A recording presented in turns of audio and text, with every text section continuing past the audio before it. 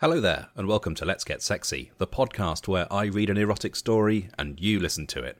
Thank you for joining me on this adventure into the world of erotica. As you'll know if you've listened before, I'm a total novice when it comes to erotic literature, and really the kink scene in general. And even though we're on our 6th season of stories, most of it is still new to me. So if it's new to you as well, you're in safe hands. And if you're someone who considers himself something of an erotic veteran, then please excuse and feel free to laugh at my ignorance and relative prudishness. It's a new year, January 2024, and we're going to have a new story, like we do in every series. Although it's been a while since we've had a long one, so I thought maybe let's go for a slightly longer one than we've done. And while I don't want to do one that's as long as Lesbian Slave Island turned out to be, I do feel like I'm ready to become invested in a longer, more significant multi-part series, which is why I've chosen to read a story by UK_writer_53 called Undercover Stripper. Listeners to previous series will know that I don't read the stories ahead of time, but I will say that Undercover Stripper is one that ticks all the boxes of my relatively slapdash screening process. It is a 10-part series, which I thought was a good length without getting too long. Each part has between 5 and 10,000 words. Perfect. There are comments on every single chapter of Undercover Stripper, and it is a very highly rated story. In fact, there's not a single chapter that isn't rated H for hot. The final checkbox on the screening process, if you can really call it a screening process, is that it does seem to have a final ending. So it's not one of these to be continued at a later date stories. It is a story that wraps up in a nutshell. And although I haven't read the ending, so I don't know how satisfying it will or won't be, it is good at least to know that there is an ending. Another thing that I liked about this story, which is a kind of half checkbox, because I don't think a story necessarily has to meet this criteria to be considered for the podcast, but it's definitely a bonus. It's kind of a bonus point, I'd say, in my screening system. And Undercover Stripper earns that bonus point by being a hybrid between the erotic genre and any other genre. I just love a hybrid where a genre of story that isn't normally associated with pornography has eroticism thrust upon it. And although we've had a kind of mystery detective type story in the past, I think this is going to be a significantly different story from Death is a Beautiful Blonde that was very much set in the 1940s and written in a film noir style, whereas I get the impression that Undercover Stripper is more of a gritty London cop drama, perhaps in the vein of something like Line of Duty or Happy Valley maybe. I guess we'll have to wait and see. One more thing before I get underway, I'm going to mention the stats of the first chapter of Undercover Stripper. Every chapter in the series has the same subtitle, and that subtitle is A Couple Go Undercover to Investigate a Crime Syndicate.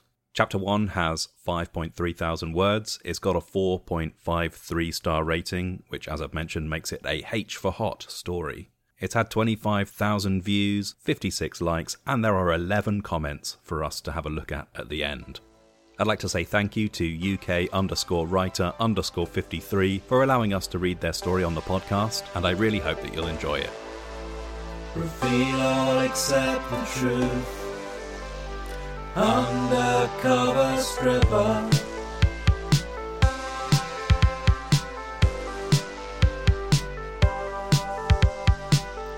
Take off your clothes and move your body to distract the eye. Nobody knows that underneath you're an undercover spy. Reveal all except the truth. Undercover stripper. Never tell them that you're a sleuth. Undercover stripper. Take off your clothes. Reveal all except the truth. Undercover stripper. Never tell them that you're a sleuth. Undercover stripper.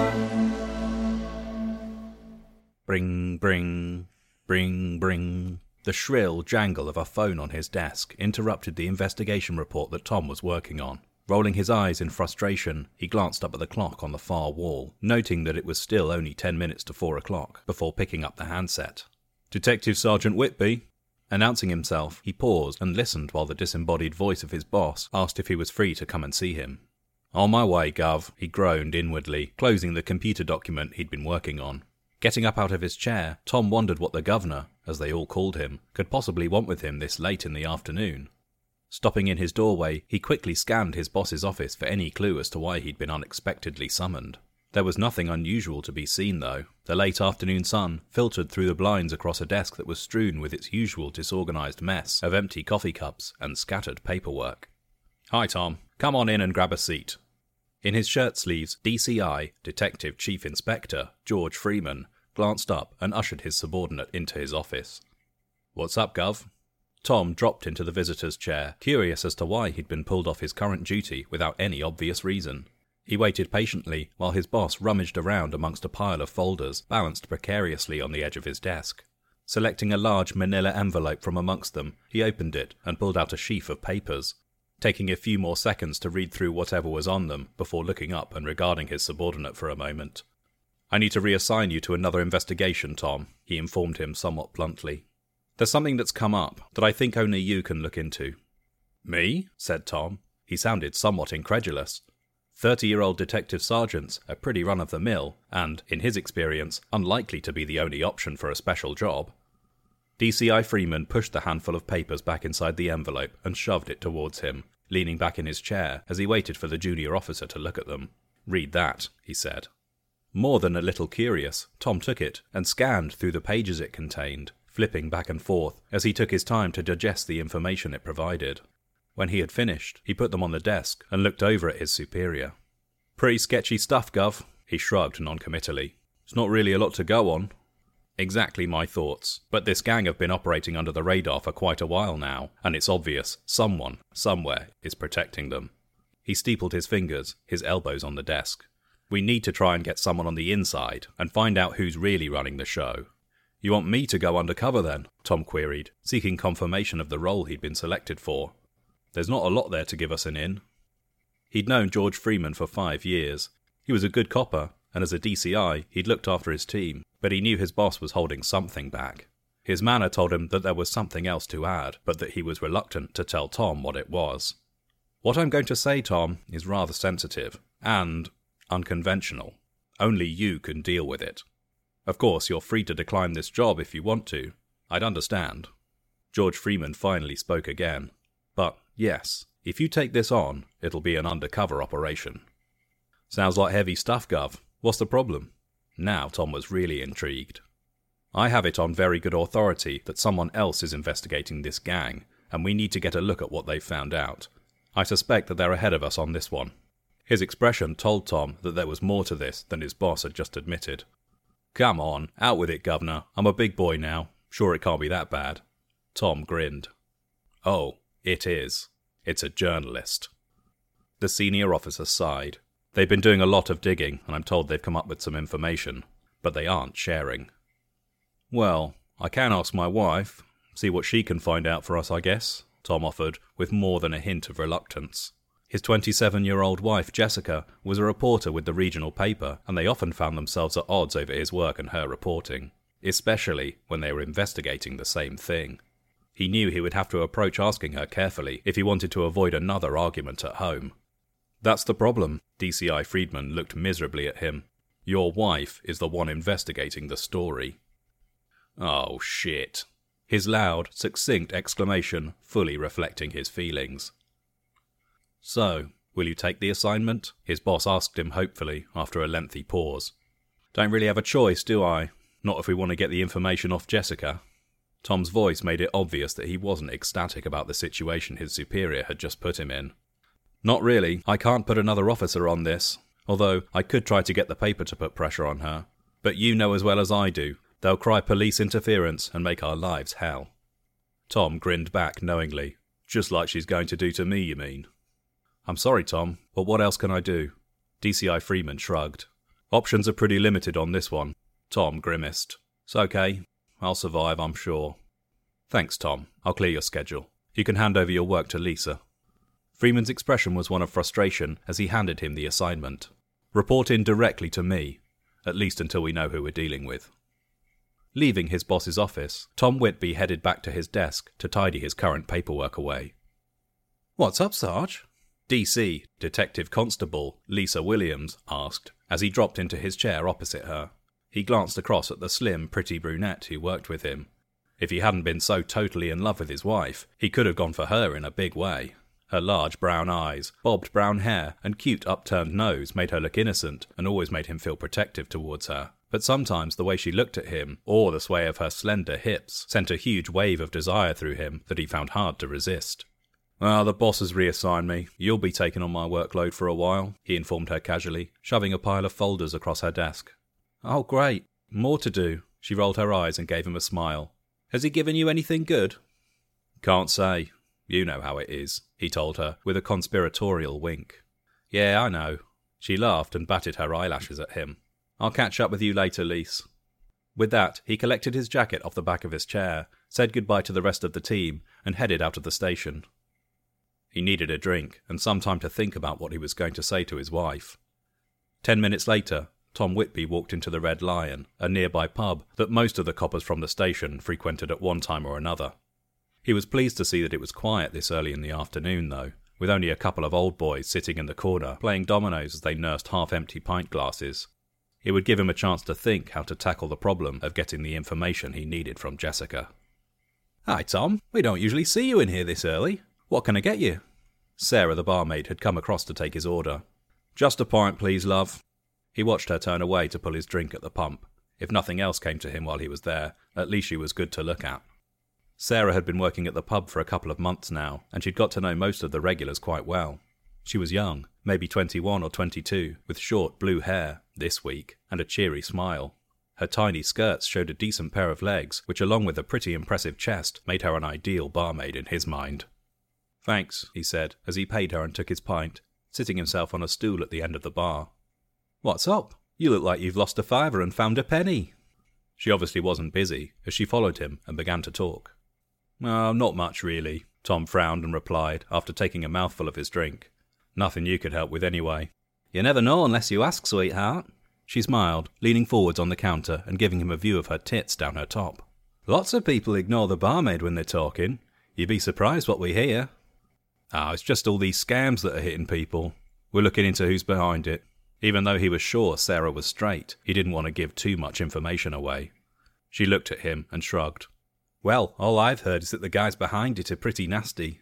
They have things shut down tight." "Heard from who?" Suddenly she had his full interest now, and it wasn't because of her chest. "Friends, that's all." Leaning closer, she whispered quietly, "I have a few friends who are strippers. They hear stuff in the bars and clubs, that's all." "Strippers?" Tom looked suitably surprised. "Yeah, I know. I was one for a bit, but it didn't suit me. So I switched to being a barmaid." For a second he imagined Sarah without her clothes on, and immediately pushed the very pleasant image aside to concentrate on what she was saying. "How come they get to hear all this, though?" He pressed her for any information he could possibly glean from her. "You didn't hear this from me, though, all right?" Her voice dropped to a whisper again as she glanced around. "But rumour has it the group have been looking to invest their ill-gotten gains in real estate. Primarily bars and strip clubs." Tom sat back, taking another mouthful of beer and watching Sarah's pert backside as she walked away from him to serve another customer who had just come in. There were only 2 strip clubs in town. Neither were particularly upmarket establishments, Sin City and the Lounge. As far as he knew, neither one had been taken over recently, but it was a lead, albeit a slim one. Then again, he thought to himself, maybe Sarah could persuade 1 or 2 of her stripper friends to talk to him. They might not know very much, but right now, anything would be better than the nothing that he had. That was one for tomorrow, though, he decided. His immediate problem was waiting for him at home. He needed to think of a way of getting at the information his wife had obtained, and to get her off the story she was chasing, especially if the gang were as nasty as Sarah was suggesting. Finishing his pint, Tom made a point of speaking to Sarah again before he left, asking if she thought any of her friends might talk to him. She shook her head and told him she doubted it. Not that she thought they could add much to what she'd already told him, but she did agree to ask. He flipped out one of his cards. "Look, you can call me on that number, and whatever you or they tell me will be strictly confidential." She read the card and slipped it into her pocket. "I'll see what they say, but I'm not promising anything." Anything at all might be helpful. He tried to keep his eyes on hers and away from her tits. "Well, one of my mates did say she'd got a new boss at Sin City," she tossed casually into their conversation. "Apparently he's a bit of an old lecher, not like the previous guy who ran the place." He grinned. "See, even something like that might be useful." Thanking her, he headed out to the street to make his way home, still thinking about Sarah dancing nude and wondering how he was going to talk to his wife about her investigation. He was halfway home and just past the local council offices when a sudden thought struck him. Changing direction, he headed through the main doors, and flashing his warrant card at the receptionist, he set off up to the first floor. "Hi, Rob," said Tom as he stepped into the planning office. "How are you?" Tom's older neighbour and friend, Rob Greenwood, looked up. "Well, hello, stranger. What brings you to the mucky world of town planning?" The couple had known Rob since they'd moved into their flat, where he'd lived by himself, just along the hallway. He was quite fit and athletic for a 60-year-old, almost as tall as Tom, with a full head of grey hair. "I'm very good, mate. How are you doing?" he continued on answering the greeting. "And how's Jess?" Yeah, I'm good, thanks." "She's fine too," Tom replied, easily falling into conversation with him. "I take it this isn't a social visit?" Rob asked. Tom grinned broadly. Rob could always read him. No, mate. Sorry. I'm just looking for some information." He tried not to slip back into being the heavy police officer with his friend. "Okay, shoot. I'll see what I can find out for you. Unless it's about me, of course. Then I know nothing." Rob winked. Tom smiled back at his neighbour. "If it's about you, then I know it all anyway." They both laughed. "No, it's about Sin City, the strip club. Do you know it?" Tom continued. "Yes," Rob said somewhat hesitantly. "What's this about then?" "Nothing specific," Tom started. Even with his friend, he didn't want to give too much away. "I heard it might have been taken over recently, and I wondered who bought it." Rob looked thoughtful for a moment. "Can't say I've heard anything, but let me go and check the records, see what I can find out." "Thanks," Tom acknowledged, as his neighbour disappeared into the back office. He hung around for the next 15 minutes waiting for him to return, and was just about to give up when he reappeared. "Well, that took a bit of finding." Rob rolled his eyes in exasperation. Giving him a questioning look, Tom asked, "And? What's going on there?" Rob shrugged. "Not a lot, really. Yes, it was brought about 3 months ago, and cheaply too. The sale price was well down on the market value." "That figures with what I've heard," he commented dryly. "All the paperwork went through a solicitor, a guy named James O'Connell. He signed and notarized all the documents," Rob informed him. Tom gave a slightly puzzled expression. "So, he's the owner?" "No, but he is in touch with the owner," Rob continued, filling him in on how it worked. "He acts as a front for whoever owns the property or business. It's not illegal. A lot of celebrities and wealthy people do it." "And what about the licensing?" Tom inquired. "Don't you need to know the owner so it can be licensed?" Rob shook his head. "No, as long as the person in charge conforms to the licensing rules, then it's all above board." "So, how can I find out who owns it?" Tom asked. From having a small lead, it seemed like he might have hit a dead end at the first obstacle. "Well, you could ask the solicitor, but he's unlikely to tell you. If they've gone to the trouble of hiding their identities, he will have been briefed to keep it a secret," his neighbour told him, something he already knew. "Any other way?" Tom wasn't hopeful, but he had to ask. "Not through planning, that's for sure." It was said with a finality that made it clear to him there was no point pushing for more information. "Well, thanks for looking, mate. We'll have a pint sometime soon." The pair shook hands, and Tom turned for the door. "Give my regards to Jess, won't you?" "Certainly will," he threw back over his shoulder as he walked out of the office and started for home again, thinking about his Jessica problem. Tom had met Jessica 4 years ago when he was attending a minor crime scene, and she was there looking for a story. He had been a DC, detective constable then, after joining the local police force when he resigned from the army, while she had just left university and had recently taken a job at the area's regional newspaper. She was drop-dead gorgeous, 5'8", with long, straight blonde hair, big blue eyes, and a slender, athletic figure. Even in jeans, he could tell her legs were one of her best features, long and shapely, and while she didn't have much of a bust, he later found out she was only a 34B, she still had a willowy figure that drew plenty of admiring glances. On impulse he had asked her out, and unsurprisingly, she'd said no. She had said no to just about everyone, he found out later. Their paths had crossed again a few weeks later, and Tom had tried again, just asking her to go to coffee this time, and she had surprised him when she'd said yes. Possibly, he'd thought, because someone at the newspaper had told her that getting friendly with the local constabulary might help getting information on the occasional story. They'd had 2 coffees, and by the end of the first cup he was head over heels in love with her. By the end of the hour, he was heartbroken when she told him she was kind of seeing someone. Regardless of this, he had given her his card and had taken her number when she gave it to him, just in case she needed to talk to him in the future, she informed him in a businesslike manner. For the next 3 days, he had wandered through his waking hours thoroughly miserable, unable to even contemplate the fact that the girl he had fallen for was with another man. Then, completely out of the blue, she rang him. Could she see him? Maybe they could get a coffee or something. Tom was rendered almost speechless, but obviously he agreed without hesitation. He arrived at the coffee shop early and waited for her, sitting idly and stirring his coffee, wondering what she wanted. Probably just after some information on a story, he told himself.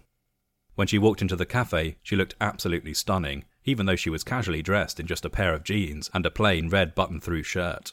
She swayed elegantly between the tables, her long blonde hair loose and hanging around her shoulders as she approached him, drawing envious looks from a lot of the men in there. The thought of her in a relationship and in someone else's bed filled him with an unreasonable jealousy, but at the same time had his cock hard in his pants in less than a second, making it a little awkward to stand and greet her. "Thank you for coming." Her eyes seemed a little red, almost as if she'd been crying. "My pleasure," I told her, meaning it. She bit her lip, looking somewhat anxious. I wanted to see you, Tom reached across and took her hand for a moment, fighting the urge to wrap his arms around her and tell her how he felt about her. "Well, here I am." His cheery voice sounded out of place in what was becoming a rather odd conversation. "It's kind of, well, I'm not..." Jessica was clearly struggling to put into words what she was trying to say. "Look, let me get you a coffee and you can collect your thoughts." Tom grinned and left her to go to the counter. Coming back with her drink, Tom slid into the seat opposite and went to speak. "So, what can I..." "No, please, let me say what I came to say, and then I'll go," she interrupted him, her beautiful blue eyes regarding him with a look he couldn't quite fathom. That was when he sensed the tight knot forming in his stomach, and for some reason he felt on the verge of panic as he waited for her to tell him something he didn't want to hear. She looked down at the table, and a solitary tear ran down her cheek as she took a deep breath. "After we had coffee the other day, I couldn't stop thinking about you. I didn't understand it, so don't ask me why. All I knew was I really wanted to see you again." "Well, here I am," said Tom. She paused, and wiping her eyes took a sip from her coffee, glancing apprehensively up at him. I know I told you I was seeing someone, but it wasn't serious, and I broke it off when I realised." She bit her bottom lip as she gazed at him for several seconds. "Realised?" he said, slightly confused. I'm in love with you," she suddenly announced, without any form of warning. His mouth opened and closed several times, but nothing came out as he struggled to comprehend what she'd just said to him. "It's completely stupid, I know, but I had to tell you." She started to collect her bag to leave. "I'm so sorry, Tom. I'll go." "Wait, please stay." His heart was thumping against his ribs like some sort of jackhammer. She shook her head. "I'm really sorry. You must think I'm some sort of idiot. You probably got a girlfriend. I'll go. I'm so sorry." "I love you too," he blurted out, not wanting her to walk away. She stopped and turned to look back at him, sitting down heavily. "You what?" "I love you," he shrugged, feeling utterly helpless. "I fell in love with you over the first cup of coffee that we ever had." "What do you mean you love me?" Jessica studied his expression carefully, staring into his eyes. "Are you just making fun of me?" "No, I'd never make fun of you like that." You're serious?" She looked at him questioningly. "I've never been more serious in my life. I'm completely and totally in love with you," Tom stated simply. "I have been ever since I first met you." "Oh my God, I was worried about telling you, and you love me." She stared at him for a moment and began to laugh softly. Reaching across the table, he took her hand and chuckled along with her. "Another coffee?" Jessica leaned over to him and lightly kissed him on the lips. "Yes, please." They dated for 6 months before they moved in together, and then 6 months after that, Tom asked her to marry him. Of course, much to his surprise, she said yes.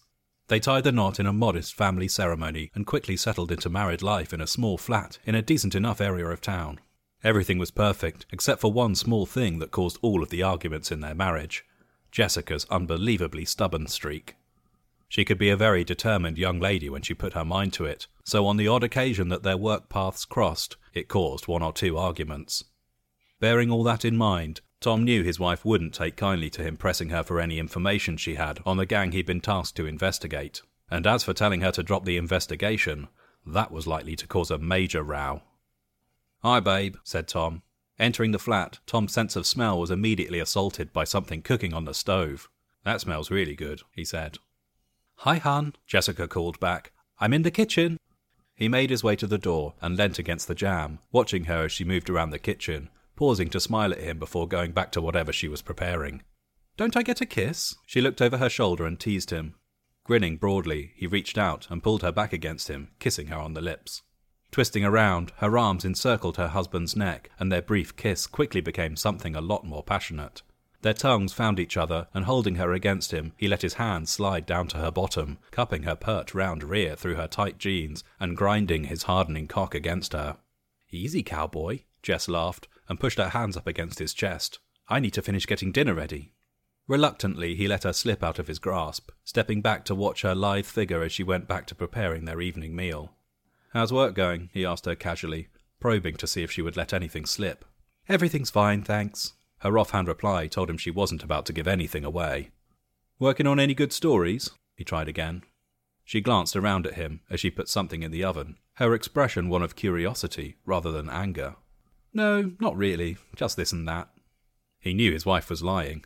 Not that she was a bad liar, quite the opposite in fact, except when it came to him. For some reason he always seemed to have the knack of seeing straight through her. Deciding to leave the subject alone for a moment, Tom waited until they'd sat down to eat a little while later that evening.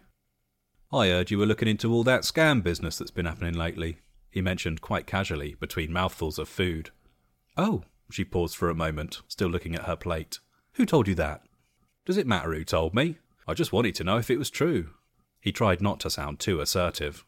Jessica put her knife and fork down and looked straight at her husband, her eyes defiant. "Yes, it's true. I've been looking into who's behind it." "Why?" He sighed.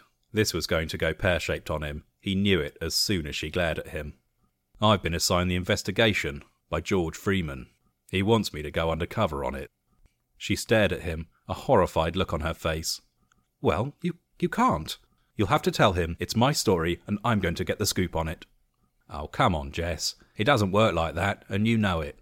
He knew she was well aware of how the police operated, and that he couldn't just walk away from an investigation because she wanted to get a story. "Why don't you just let me have all the information you've got, and I'll give you the inside scoop on the story when it breaks?" He knew he was lying. He couldn't promise her that. "Oh, just like that, I roll over and let you take all my hard work." "No chance, mister. This is my story, and I'm going to report it." She put her foot down firmly, and he could feel the argument coming to the boil. "Oh, it's not like that, hon." He tried to placate her, but he knew it would be futile. "It's not? What is it like then? Tell me, I want to know." Her voice rose several decibels, and he recognized the signs of the impending explosion. Rolling his eyes, he sighed and again tried to explain. "These guys are dangerous, Jess. If they decide you're getting too close, they won't think twice about getting rid of you." "Is that what you believe?" She began to argue back, but he could tell his last comment had slightly unsettled her. Feeling he was starting to get through to her, he nodded, before going on to tell her the details from his conversation with Sarah that afternoon. Jessica listened without interrupting, and then went silent for a minute.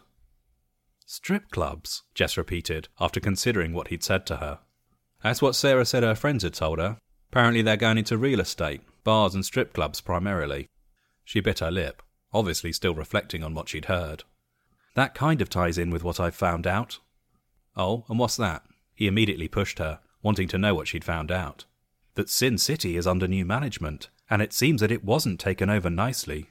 He could tell from the way her eyes avoided his that his wife still wasn't telling him everything. "And? I know there's more, Jess, so spill." Pressing her harder, he felt he had the upper hand now. Jessica hesitated, clearly unsure of what she wanted to tell him. I don't know if I should. The story." Tom's temper started to rise. "There'll be no fucking story if you're dead, Jess. I'll be investigating a homicide instead." The colour drained from her face, and she went quiet for the moment, as he left her to ponder his words, and they finished the meal in silence. Playing with her food, she still hadn't spoken since he began clearing away the dishes from the table. "Tom," her voice had a slight tremor, "maybe we should talk then." Dropping the plates in the sink, he returned to the table. "Let's get a drink. Sit in the living room, shall we?" 5 minutes later, they were both seated on the sofa. Jessica with a glass of wine, while he had gotten himself a beer from the fridge.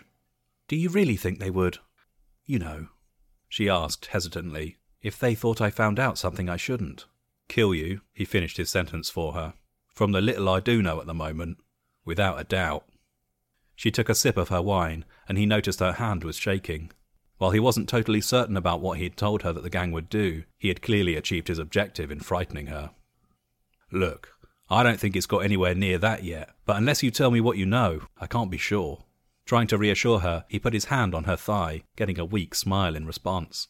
Biting her lip, Jessica sat and thought about what she was going to do, while he waited patiently. Finally, she sighed resignedly. "Okay, I'll give you the little I've got, but you have to promise to give me the exclusive." Still the reporter, she offered to share the information she had. "Deal," Tom replied with a grin. "And if I can do anything to help, you'll let me?" she threw into the bargain at the last minute. "Sure, as long as you're not at risk. That's a deal breaker. Agreed?" He was adamant on that point. "Agreed, partner," Jessica nodded. Tom sighed and wondered just exactly what he'd let himself in for. To be continued. Reveal all except the truth. Undercover stripper. There we go. I gotta say, I really liked that first chapter. I think there's a lot of potential in this story, and I'm definitely excited to see where it goes. It feels like an ambitious story. We're only 5,000 words in, and already we've been introduced to quite a lot of characters. We've got Tom's boss, DCI Greenwood. We've got his colleague, DC Lisa Williams. We've got Sarah the barmaid. We've got Tom's neighbour, Rob Greenwood. And we've got his wife, Jessica. And that's before any of the action of the story has really happened yet. This has all just been set up for what's about to come.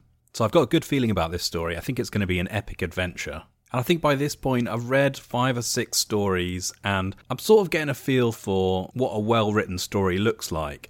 And I think this is a well-written story, especially in the dialogue, which is usually a bit of a weak spot in erotic literature. I think the dialogue in this comes across quite naturally. And it's possible that I'm not doing it any favours by putting on accents for each of the characters, but I hope you'll indulge me in doing that because I find that bit of it quite fun. Trying to do different voices for different characters is something I've been experimenting a little bit with in some of the more recent series. You probably noticed it in Death is a Beautiful Blonde. It definitely makes recording a bit more fun, and I hope it brings some character and colour to the storytelling. That's the intention anyway. Although I will admit I found myself in a little bit of trouble at certain points when reading this story. Because I'm reading it for the first time, I sort of don't know what characters are like, and, I have to just guess what their accent should be based on, I don't know, it's just a sort of inkling or maybe an instinct about them. I'm not sure what the right word for it is. But I felt particularly with Rob Greenwood, who I did in a bit of a posh voice. Maybe that's not how he was written. I noticed there were a few things he said like, "all right, mate," and stuff like that in it, what I thought was actually probably not a natural thing for a posh person in their 60s to say. But that's the thing, having made the decision with his first line of dialogue that he was a posh guy, that's just how I have to do him now. The same thing happened with Sarah, the barmaid. Decided she was sort of generic northern, maybe like Sheffield, Yorkshire kind of way, and I just found that a mistake.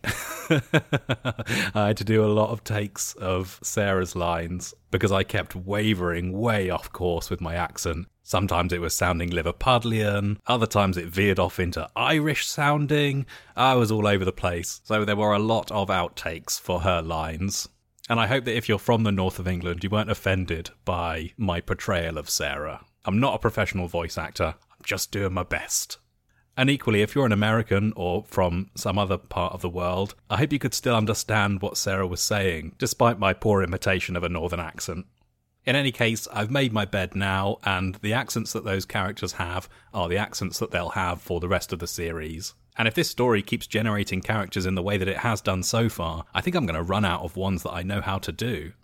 But anyway, enough about me and my reading. Let's talk about the story. One thing that really struck me, and I don't know if this is just an erotic story thing, or whether the author was trying to make a comment on how they think men's minds work, but it felt a bit unnatural that Tom seemed completely unable to keep his mind away from thinking about sex. He gives off these serious creepo vibes whenever he's around any women, and his descriptions of them are always commentary on what he finds attractive about them. Like Sarah, the ideal barmaid, is reduced to a decent pair of legs and a pretty impressive chest. And Tom can't help but imagine her naked as he spends the majority of his time at the bar ogling her pert backside. Particularly creepy as she is a decade younger than him, and also her youth is the very first thing that he tells us about her, which seems like a weird thing for him to focus in on. I think it's also telling that when we're introduced to Lisa, Tom's subordinate colleague, the focus is on her cute nose and slender hips, rather than on whether they have a good working relationship or if she's even good at her job. Tom is only thinking about whether she's sending signals that she wants to have sex with him, and if she was, would he cheat on his wife given the chance? And what signals is she sending that Tom thinks he's picking up on? Well, she moves around the office using her hips, as if that's a conscious choice, and the big giveaway, sometimes she looks at him. And that's it. That's enough for Tom to suspect that he's in with a chance. And I know that for us, as readers or listeners, there's not much to go on, but here's a little game. Take just a second now and decide whether you think Tom and Lisa are going to end up having sex by the end of the story. Made up your mind? Okay. There's still 9 chapters for it to potentially happen in, and the author has specifically mentioned an unspoken connection between them, no matter how spurious that might be, so it's definitely not clear-cut. But I'm going to hedge my bets on my first instinct and say that it's not going to happen. I'm even tempted to say that I don't think Lisa has any interest in Tom, but what I'll say is even if it turns out that she does, I reckon that Tom's love for his wife will steer him clear. After all, that's what he says, isn't it? He could go for her if he wasn't so in love with Jess. That's something we can keep an eye on throughout this series. We'll have to wait and see what happens. Speaking of Jessica, Tom's wife, it was a bit strange to me that in the paragraph describing her looks, which is the main reason that Tom likes her, he talks about her lovely hair, her big eyes, long legs, but also includes his disappointment at her breast size. Only 34B, but draws plenty of admiring glances.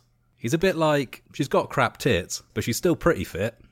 First of all, 34B isn't a small size. At least I don't think it is. And I've just spent the last 10 minutes fact-checking that statement by searching 34B boobs on Google Images, and everything I've seen has been delightful. Second of all, different sizes suit different body types, and given that Jessica has what Tom calls a willowy figure, enormous knockers would probably look ridiculous on her. Thirdly, why is Tom valuing his wife's attractiveness in terms of other people glancing at her? Is there a sense that he thinks that other men will judge him for having poor taste in women? And I guess the other thing to consider is why the author made the choice to include that comment. Because if they wanted to include a detail about Jessica's boob size, they could have made it a positive one. But instead they decided to make it a criticism. Are they trying to draw our attention to Tom's superficiality as a character? Are they trying to make a wider comment about how men value women? Or are they genuinely critical of small breasts themselves? Maybe, as I often half suspect of erotic writers, their work reflects some of their own fantasies and preferences. Maybe there's some narrative reason why Jessica's breasts have to be framed that way, but I thought it was an unusual thing to do, and it surprised me, which is why I wanted to bring it up. There were a few points throughout this story where I started to doubt the operational competency of the police force that Tom works for. I mean, to start with, what kind of a police force is this where they're going to start talking about sending an undercover police officer into a high-risk situation before they've even done any background research? At this point, all they know is that it's a gang who are involved in some kind of scam. They don't know the identities of any of the personnel, they don't know where they operate from, or any of the specifics about what they're involved in doing. How does DCI Greenwood even know that an undercover operation is the right approach? It's incredibly high risk to put an officer into that situation, and it might not even be necessary. Also, why does he go straight to Tom, a detective sergeant? Isn't there a detective inspector between him and Tom? Is the DI being deliberately kept out of the loop? Is this force understaffed for some reason? Or is Greenwood such a micromanager that he has to go around his subordinates to give orders to their staff personally? The other question is why Tom is having to do all the research himself. Even a detective sergeant would definitely have officers at his disposal to gather basic information and chase up simple leads like at the planning office, for example. A real undercover operation would have a whole team of people working to support the officer who's actually taking the risk of assuming a false identity. It also seemed unrealistic to me that a detective of that rank wouldn't already know that a business can hide its identity through something like a solicitor. It would be a pretty poor criminal organisation that didn't launder their assets and who kept everything in their real names. And this kind of thing is probably a day one lesson at the training academy, so Tom shouldn't have been surprised to learn that that's possible. Digging even deeper, there's also something quite sketchy about the whole premise of the Chief Inspector asking Tom to get information from his wife. It's clearly a conflict of interest, and that would make any information or evidence that Tom is able to bring back immediately questionable. And I think it's also a pretty uncomfortable and unfair position for the Chief Inspector to put one of his officers in. I think if I were Tom, I'd be straight on the phone to HR to register a complaint, to tell them that a superior was putting pressure on me to involve my personal life in investigation. I think that's more than grounds to request a transfer to another team. The story of how Tom and Jessica met was a bit mental, wasn't it? It seemed needlessly complex that she rejected him at first, then seemed disinterested on the second date, and then by the third she was confessing that she was totally in love with him. That isn't a normal love story. It's not even normal behaviour, and I'm surprised that a police officer like Tom didn't find it a bit suspicious. I suppose by all accounts he was far too head over heels himself to notice anything unusual, and who can blame him for struggling to keep his head on his shoulders with the effect that Jessica has on him? Even her walking fully clothed to a cafe has him fully erect in under 1 second, which is quite an achievement. Unrealistically quickly, I'd say, especially for a 30-year-old. Even for a teenager at the peak of puberty, that is quicker than physically possible. Think about that. Less than a second. That's fast enough to generate some significant recoil. Bang! Hard cock. I'm surprised it didn't burst through his trousers like a xenomorph. No wonder it was a little awkward, and no wonder all he can manage to say is, "Well, here I am," over and over again. It was funny to me that the only problem in their marriage is Jessica's stubborn streak. I wonder if that's how Jessica would see things. I reckon she'd probably say that the problem is Tom's stubborn streak. But is that the only problem? Is it maybe a problem that Tom is eyeing up every other female character we've been introduced to? What about that he's so quick to put his job before the relationship? Or the fact that he clearly doesn't respect her profession, and he also doesn't trust that she's capable of looking after herself in her role, despite the fact she's a professional journalist. In a way, I'm slightly worried about the dynamic that's emerging here. Tom seems able to manipulate Jessica quite easily, and for a journalist, she doesn't seem particularly tenacious. I definitely expected more of a fight from her, especially given that Tom says she has a stubborn streak. And what's actually materialised is that Tom is far more stubborn than Jess, and she's taken up the role as a kind of sidekick who's allowed to help from time to time, on the condition that it doesn't conflict with Tom's agenda. I always thought that being a journalist, especially a boots-on-the-ground, investigative journalist, required quite a lot of grit, and I'm surprised that she's not prepared to take more of a risk, and that she's so easily scared, especially given how little they actually know about what's going on at this point. It also struck me as a little strange that Jess had the freedom to make the decision to back off, all by herself. She's only 27, so she's unlikely to have the seniority within the newsroom to make that call. Doesn't she have a boss, or an editor to talk this through with? Doesn't the paper have its own safety protocols to manage the risk to their reporting staff? What kind of paper is this? Is it just a small local one with a tiny budget? If that's the case, then it's probably not appropriate for them to be sending a junior reporter digging around into a dangerous criminal gang. One strange bit that threw me when I was reading it, and I had to go back and do a second take because I totally misjudged the tone, was when Tom comes home and he describes being assaulted by the smell of Jessica's cooking. But then he says, "That smells nice." So I thought it was sarcasm. But then it turns out he was being genuine. And I'm not sure if that was maybe something left over from a previous draft or whatever, but being assaulted isn't a positive thing to feel. There's no such thing as a good assault. It's like saying your tongue was raped by delicious flavours. It just doesn't work. Ordinarily, I just assume that the writer hasn't thought about the words they're using, but because everything else is so well written, I want to give them the benefit of the doubt here. I also want to give them the benefit of the doubt in terms of the lack of sex in the story so far, which I think is fine. We've got 10 chapters, so there's plenty of time, and I think the scene has been set and some interesting foundations have been laid for a few different erotic scenarios. We've got the strip club and the girls that work there. We've got the athletic, elderly gentleman neighbour, who I'm sure is athletic for a reason. You don't coincidentally mention that someone's athletic in an erotic story, unless that's going to come up later. We've also got the big-chested barmaid, Sarah. And of course there's the will they won't they question of Tom's colleague Lisa. So I'm sure there's going to be plenty of sex to come in later chapters. But I wonder, with a title like Undercover Stripper, who is the stripper going to be?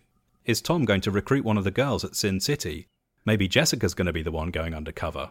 Or, and this is my favourite option, wouldn't it be great if Tom had to put on a little thong and do it himself? Although I get the feeling that that's probably not going to happen, even though it would be an excellent twist. I guess at this point anything could happen, and we're due to find out in Chapter 2 next week. But before we wrap up, there are some comments to talk about, And what's nice about this story is none of those comments are anonymous. Everybody who says something has got a name, so we'll have plenty of people to give their thoughts and feelings as we progress through the chapters. There are a lot of short ones, so I'll do all those first. Ambise says, intriguing. Boyd Percy says, good beginning. Dynasty 919 says, a promising start. MS Kessler says, I like where I think this is going. Venus_Can says, wonderful start to the series. Tantanka Bill says, well, this is fun. I'm hooked. Patricia169 says, sexy story. Oh yes. Highbrow says, I'm not hooked, but I'm still hanging around because this is my thing. They've spelt it like that as well. I didn't just add that in for flavour. Some slightly longer ones. First from Henry Temp, who says, great idea/concept. Personally would have found it more interesting if they weren't so eager to jump into the sharing/voyeur stuff, but that's the story you want to tell, and you're telling it well. Not sure I know what Henry Temp is talking about vis-a-vis the sharing/voyeur stuff. Was there any of that in there? Not as far as I can think. But maybe that's a spoiler for something that's coming in the future. We'll have to wait and see. Guzzy at Home says, I'm enjoying your well-written stories, always well constructed. This is the silly thing. The image on your biography is very poor. Nothing explicit needed, but surely you could find a better image. Which is a bit of an odd thing to call them up on. Let's have a look at that bio and see what they're talking about. I mean, I guess I can see what they're talking about, but the author's probably done that on purpose to preserve some of their anonymity, and I think that's fair enough, really. There's also a comment here from Black Phobos, which is in Portuguese. I've had to translate it. I'm not going to try and pronounce it in the original Portuguese. I don't think I would do that justice, but I can read you the translation, which is, good start. I'm curious to see how this plot unfolds. And I gotta say, Black Phobos, I agree with you. Very positive comments section for a pretty good story, I think. And I'm excited to see where it goes. If you've enjoyed the first chapter of Undercover Stripper, and you want to read some other things written by the same author, UK_writer_53, you can do that by heading to literotica.com and searching for UK_writer_53 as an author on that website. They've got an enormous back catalogue. They have 127 submissions on their profile, so plenty to get involved with if you want to read more from this author. If you do drop in, then it would be great if you could show them some love by liking the story, giving them a positive rating, and maybe leaving a positive comment as well. If you've enjoyed this podcast, then thank you for listening. Please like and subscribe, give it a rating, maybe write a short review. All of that stuff helps to spread the word about the podcast. But most of all, if you know somebody who you think will enjoy this podcast, then share it with them directly. Nothing's more effective than an in-person recommendation. I also want to quickly mention that if you feel able to financially support this podcast, then there is a Patreon page. It's £5 a month, and that money all goes towards keeping the show on the road, paying for the equipment used, and justifying the amount of time I spend recording and editing these stories for you. You can find a link to the Patreon in the description of this podcast. Before I go, I want to say thank you very much for tuning in and listening, for downloading this podcast. I'll be back next week with Chapter 2 of Undercover Stripper. Until then, have a fantastic week. Happy New Year. Goodbye. Reveal all except the truth. Undercover stripper.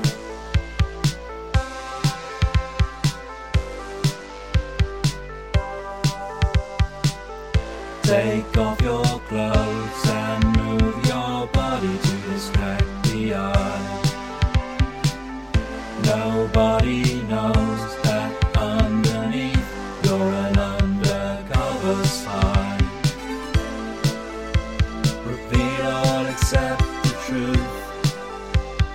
Undercover stripper. Never tell them that you're a sleuth. Undercover stripper. Take off your clothes. Reveal all except the truth. Undercover stripper. Never tell them that you're a sleuth. Undercover stripper. You look like you phoned up. I can't do the accent consistently. Alright, hang on. Don't usually see you in it. Fucking hell. How did I do that accent? Never know unless you ask. I'm going Scottish.